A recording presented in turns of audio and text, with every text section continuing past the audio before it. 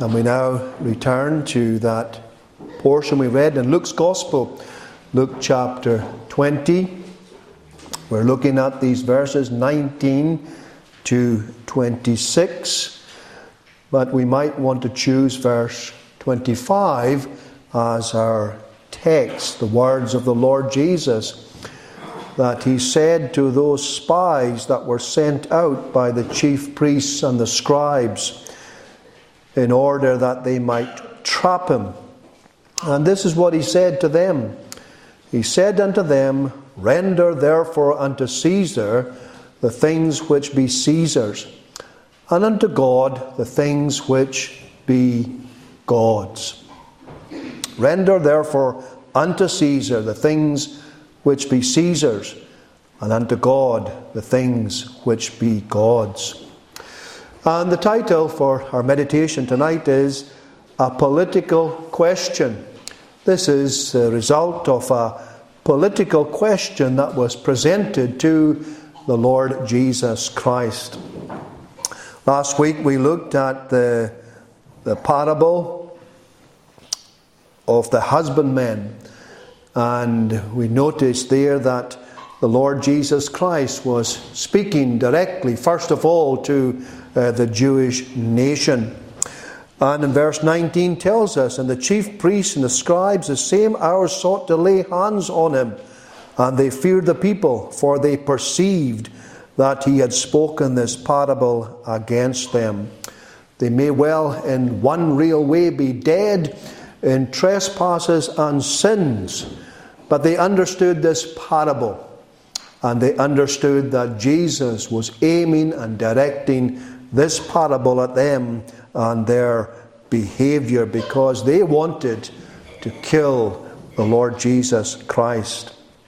Well, tonight we want to look at the section that follows, because these chief priests and the scribes, they sent forth spies, we're told, they watched him and sent forth spies which should feign themselves just men, that they might take hold of his words, that so they might deliver him unto the power and authority of the governor. Well, to introduce this subject, we want to ask ourselves just one or two brief questions. For instance, our text says that we're to render unto Caesar. Who is Caesar? Who is Caesar? Well, at the time when Jesus uttered these words, he was the ruler of the vast Roman Empire. And part of that empire was that he ruled over the Jews. They had conquered the Jews, and Caesar ruled over the Jews where Jesus was.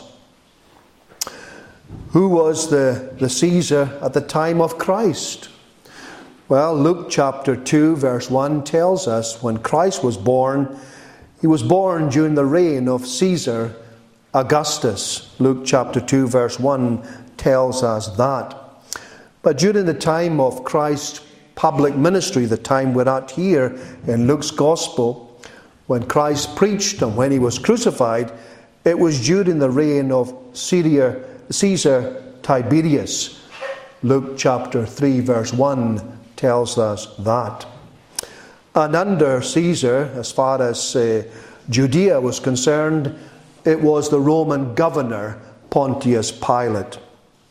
And therefore, when we answer this question, who is Caesar? Caesar is just simply the person who rules over a people in a certain territory. In other words, for ourselves here this evening, it is the government in all its various forms. We have the Westminster government. We have the Scottish government. Here in Glasgow, we have Glasgow City Council. As we look at these respective governments, they have rule and dominion over us as citizens, and therefore, as far as we are concerned, they represent Caesar. It's all those who have authority over us. Now, when we look at this subject here, we must remind ourselves and acquaint ourselves with the facts and the state of Israel at this time and of the rulers that ruled over them. The rulers were not ideal. Caesars were not noted to be gracious individuals. They were cruel. They were ruthless. They were bloodthirsty. They cared little for religion. They thought nothing of these things. They certainly thought nothing of the Jews and Judaism.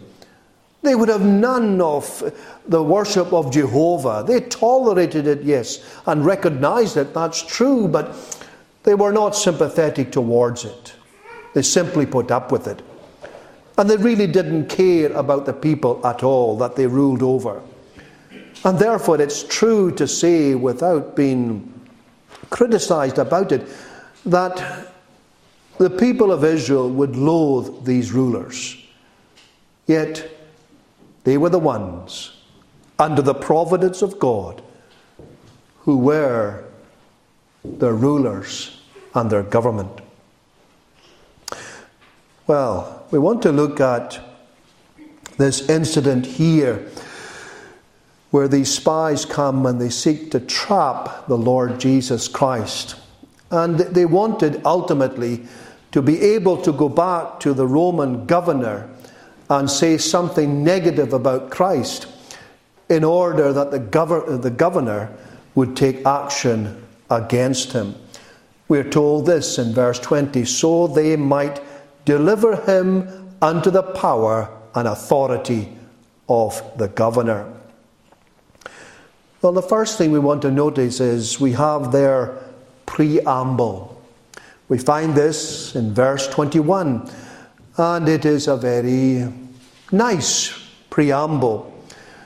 They asked him, saying, Master, we know that thou sayest and teachest rightly, neither acceptest thou the person of any, but teachest the way of God truly.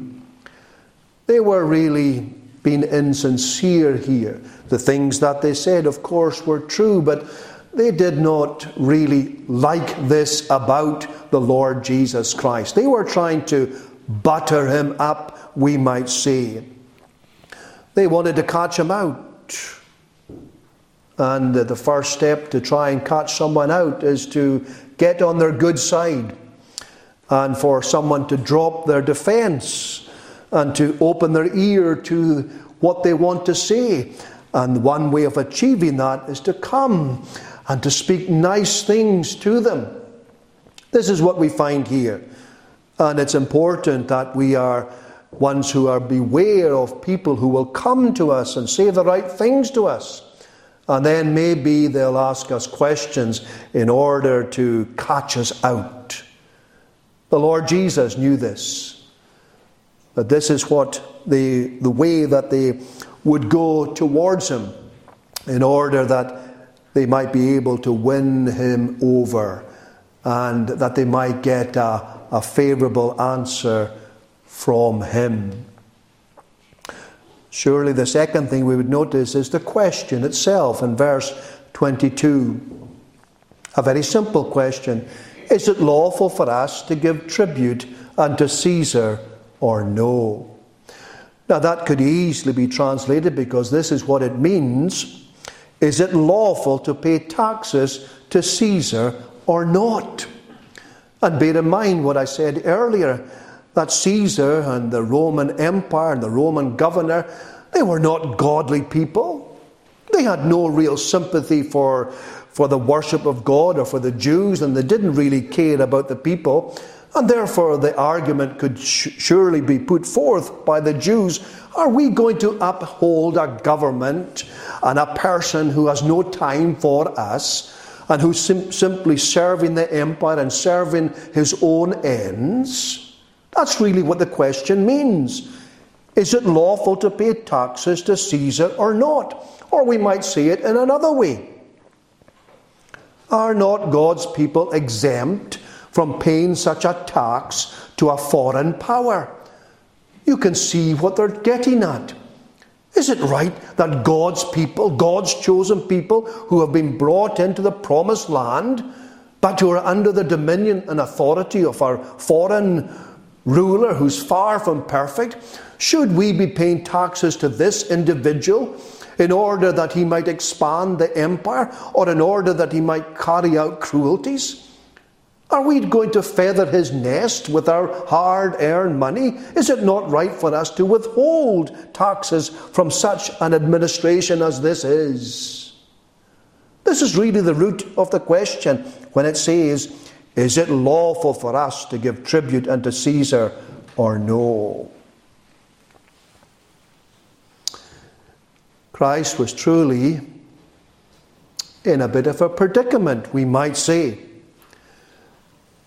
It would seem in the face of it, there's no way to get out of this. How is he going to answer this? If Christ's answer was to favour the Romans, well, the people, they would be utterly disappointed with him. If he was to say, oh yes, you must pay taxes to Caesar without qualification, this would not go down well with the ordinary people who loathe the Romans and their rule over him.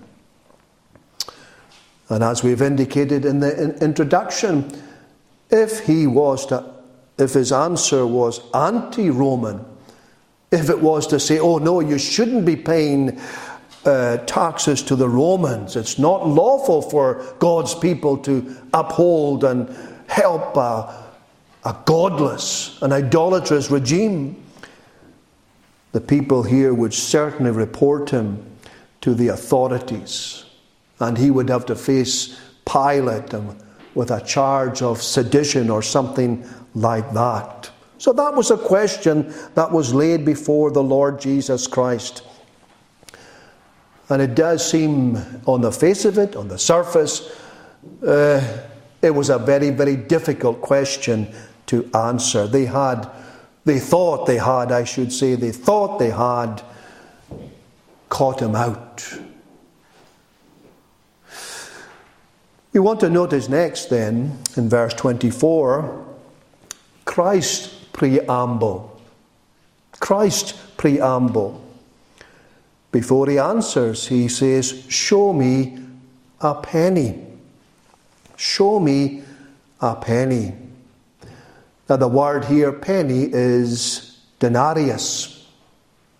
It's a Roman coin. Now a penny was a day's wage for a labourer. But it was a Roman coin. The denariuses were made for the emperor. And they were specially made at the imperial mint in a place called Lyons. And they were officially the emperor's or Caesar's property. The Jews had to use this currency for paying their poll tax for once a year. And they used it for all commercial activities in their day-to-day life. They used the emperor's coins. And according to what I've read, this denarius, specially produced for the emperor, which was his property, it had the bust of Tiberius decked with a laurel wreath on it, with the inscription. Well, the laurel wreath is the sign of his divinity. And remember that the Romans regarded their Caesars to be divine. And on the coin was an inscription, quote, Tiberius Caesar Augustus, son of divine Augustus. So this is the coin that Jesus asks them to show him. If they were at all concerned about paying taxes to Caesar, you would expect their answer to be, well, we don't have this coin. we don't use it. But we notice here, show me a penny. The implication is they showed him a penny. Jesus says, whose image and superscription hath it? They answered and said, Caesar's. Here you are then, using Caesar's currency, benefiting from whatever Caesar brings to the locality, to the nation, his laws, his stability, his army, his commerce. You are very happy to carry out your commercial affairs using Caesar's coin. And therefore, the implication is you should be happy to pay Caesar's taxes. This is what they found extremely difficult. And the answer we have here is, in verse 25, and he said unto them, render therefore unto Caesar the things which be Caesar's. You're using his coin. You're benefiting from his government. Therefore, you are required to render unto Caesar the things which be Caesar's. What were they to give to Caesar? Well, exactly the same things as we are to give to our government and to those who rule and govern over us. The Bible speaks about this. In Exodus, for instance, chapter 22, at verse 28, thou shalt not revile the gods, nor curse the ruler of thy people. Now, when it talks here about gods, it's not talking about a God to worship. There are no other gods but the one true and the living God. When it says, thou shalt not revile the gods, it's talking about magistrates and those who rule over them. Nor curse the ruler of thy people. In other words, they were to give reverence and respect to Caesar, as the people in Moses' day had to give reverence and respect to those who ruled over them. And that has not changed for us today. We have, some might say, and we might not necessarily agree with them or disagree with them, we have many rulers. We have rulers in Westminster. We have rulers in Holyrood. We have local government. One might argue that we are overruled, but nevertheless, the Bible would teach us that we are to give reverence and respect unto those rulers who ultimately have been appointed by God. No matter how ungodly these rulers may be, and how much we might not agree with their political maneuverings and stances, nevertheless, as long as they do not pass laws that are contrary to the Word of God, we are to obey them. In the book of Ecclesiastes, King Solomon, the wisest apart from Christ that ever lived, says, curse not the king, no, not in thy thought, and curse not the rich in thy bedchamber, for a bird of the air shall carry the voice, and that which hath wings shall tell the matter. A very profound verse, but surely we can detect from it and detract from it. Curse not the king. Curse not those who rule over us. And that is something we have to take on board. In this day when everyone has their own opinion about this ruler and about that ruler, we are so inclined to curse. We're so inclined to ridicule and to run them down. Curse not the king. That's why we read earlier from 1 Timothy. What does 1 Timothy tell us to do? Here, in that passage we read from 1 Timothy, the Apostle Paul is telling Timothy how he is to conduct public worship. What we are doing here. He's giving instructions to the young pastor that he might conduct public worship in a way that's appropriate. And he says, let me remind you, I exhort therefore that first of all supplications, prayers, intercessions, and giving of thanks be made for all men. All men. All kinds of men. We are to pray, friends, for all kinds of men. No matter who they are or what they are, we are to pray for them. And he goes on. For kings and for all that are in authority. This is what we're to do. We're so inclined to look at our leaders, look at our governments, and yes, we admit and acknowledge that they do disappoint us. And very often there's very little godliness in Westminster or Holyrood or indeed in our city centre where they rule the affairs of the Glasgow City Council. But nevertheless, we are to pray for them. That's what God has told us in His Word. For kings and for all that are in authority, that we may lead a quiet and peaceable life in all godliness and honesty. It goes on, for this is good and acceptable in the sight of God our Saviour. Do we not serve God? Yes, we have leaders who we may not be proud of, who we may well not agree with, and on occasions they will pass things that are unlawful for Christians, and therefore we must stand up against that. But nevertheless, ultimately, we are to pray for these people. Why?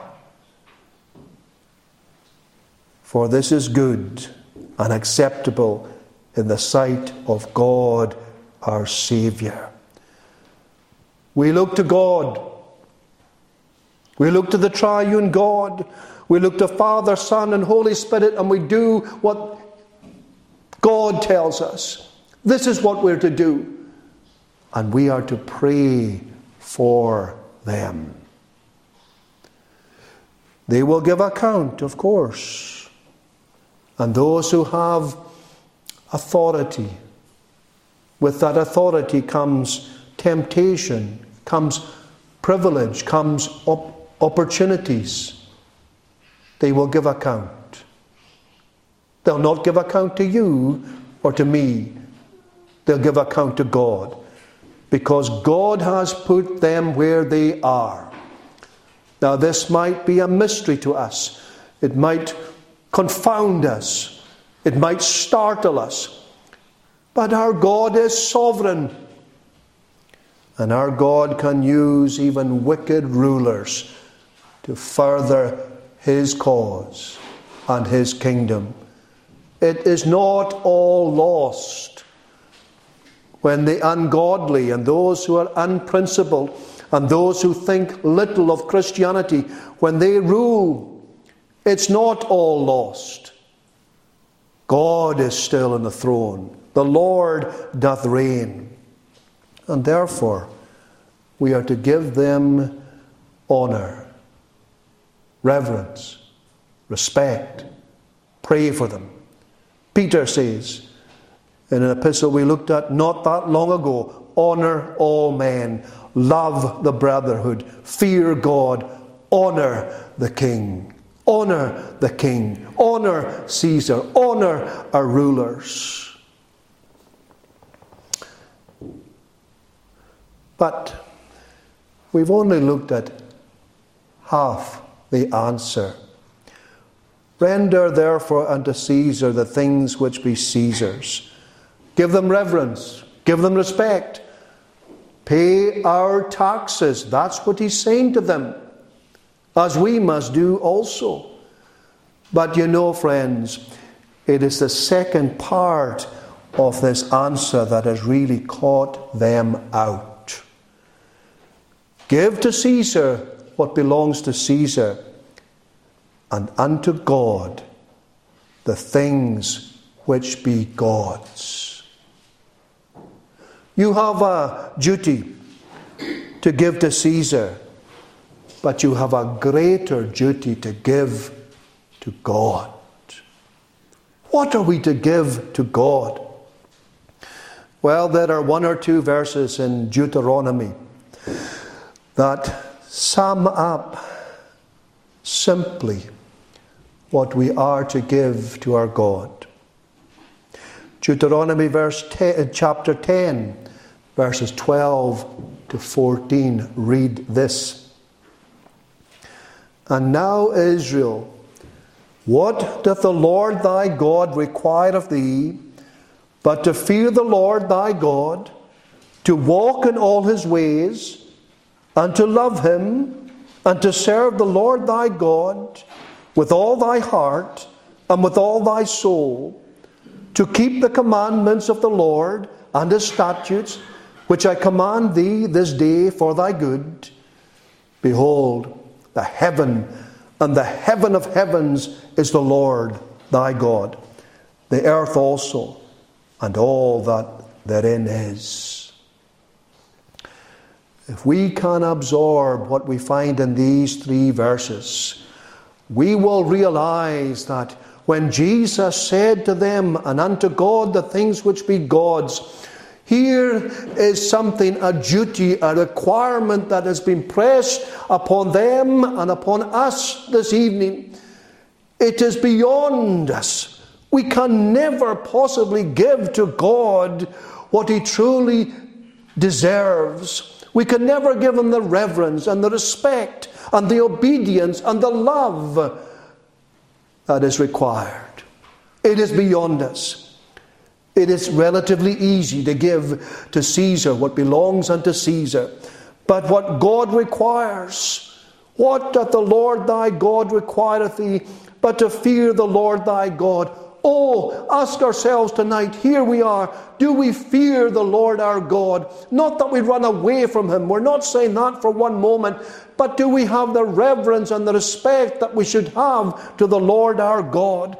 And to walk in all his ways. Do we do this? This is what's required of us.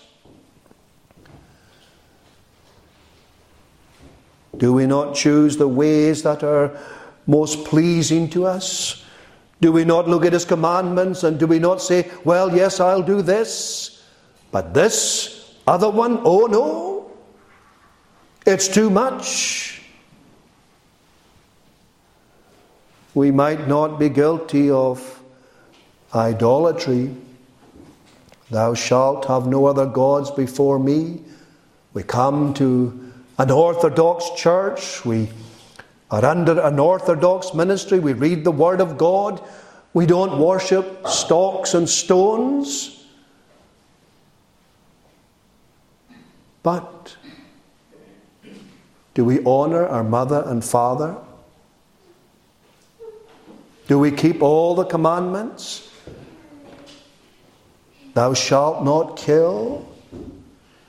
Have we got a bad word for someone without a cause?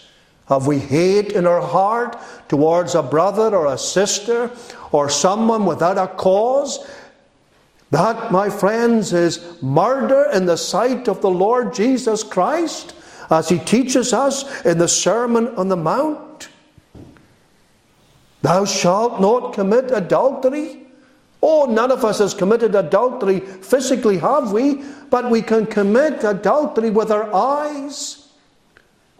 We can look at things inappropriately. Are we not guilty?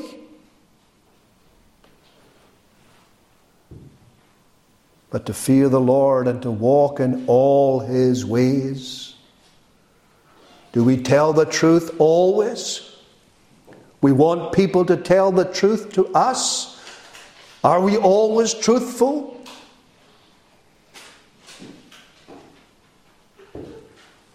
Thou shalt not covet.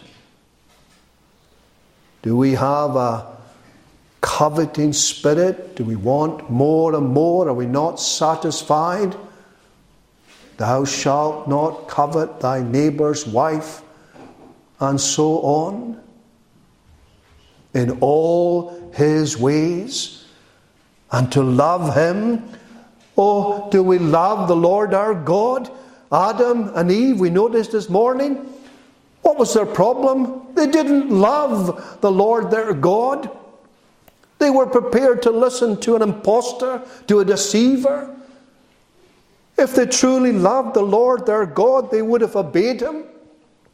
Do the words of Jesus Christ then not cut into our hearts? If you love me, you'll keep my commandments. Do we serve the Lord?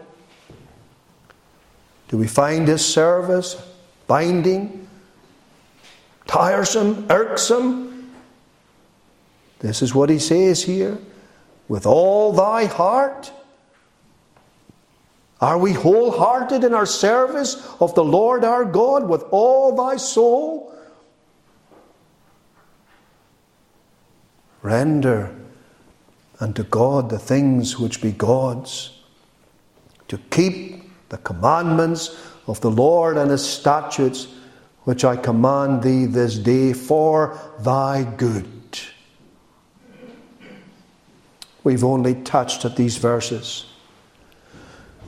But if we were to meditate upon these verses, if we were to look at our lives,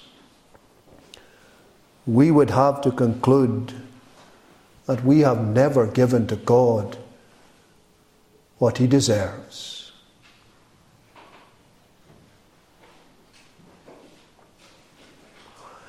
Friends,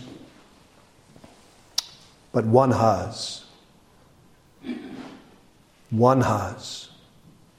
The Lord Jesus Christ. He has given to Caesar what is required of Caesar. And he's also given to God the things which belong unto God. He's lived a perfect life. He served the Lord his God perfectly all his days upon this earth. There never was a moment, there never was a second when he did not love the Lord his God. There was never a time when he was not obedient unto the Lord his God. He is the only one that has truly fulfilled this. He tells them to render unto God the things which be God's, and they could never do it. Do you know why? Here we find they held their peace. They held their peace. Jesus turned the question upon them, and he exposed the shallowness of them. They could never give to God what God requires of them. Well, we're happy to tell you tonight that one has the Lord Jesus Christ. And you are to come to him. You are to call upon his name. You are to look to him to save you. You're to look to this one. You're to call upon the blessed Son of God, the one who only ever gave to God what he deserves. Perfect love, perfect obedience, perfect devotion. He gave God what truly belonged unto him. And this was what you must do. You must avail yourselves of that God-appointed Saviour,